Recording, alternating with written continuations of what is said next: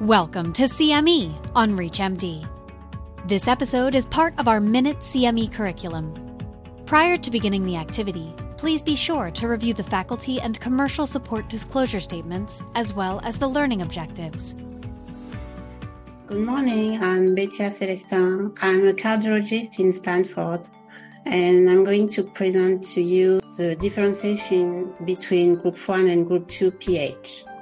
To try to have sign in echocardiography to make a difference between Group 1 and Group 2 PH, we can try to have a little reminder in the ESC recommendation.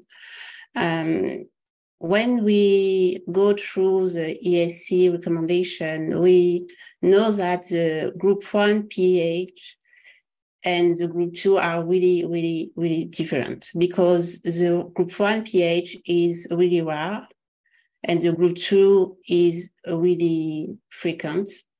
So it's not the same prevalence, it's not the same medical history, and it's not the same treatment.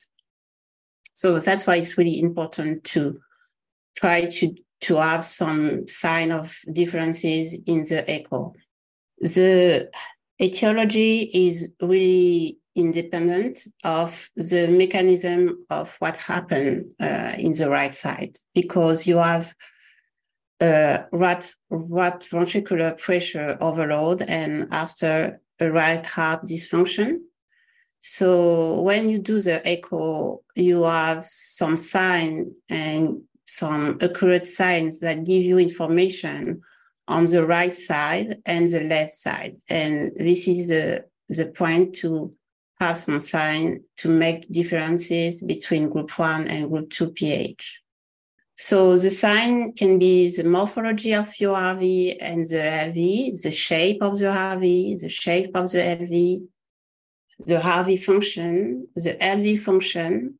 You can have some information on your valve. So if you have some valvular disease, you can find it in the echo, and you can estimate some hemodynamic parameter. We know that we have to do the right heart cath to do the diagnosis, but you can have some hemodynamic sign in the echo, and you can detect some sign associated with left heart disease and congenital heart disease. So you have different metrics that you can try to detect in the echo. You have the left atrium side, the LV dimension, if you have maybe some dilatation, for example. If you have the LV function, you can estimate the LV function. And if you have some sign of LV hypertrophy, for example. And in the Doppler, you have some Doppler signs that you can use in the color Doppler if you have some valvular diseases, for example, in the continuous Doppler, in the pulse wave Doppler, if you have some diastologic dysfunction. And it's the same for the tissue Doppler. You can diagnose some diastologic dysfunction. And in some case, we can have some ELF with contrast and TE. So we have a table to try to have to have different signs. Maybe can help you to know if you have sign of Group 1 or more Group 2.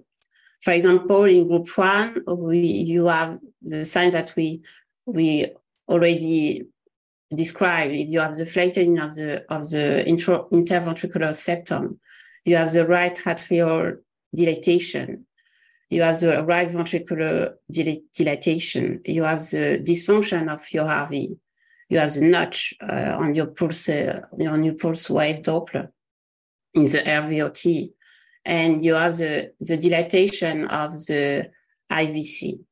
In the Group 2, you can have the left heart valve disease. You can have left heart dilatation.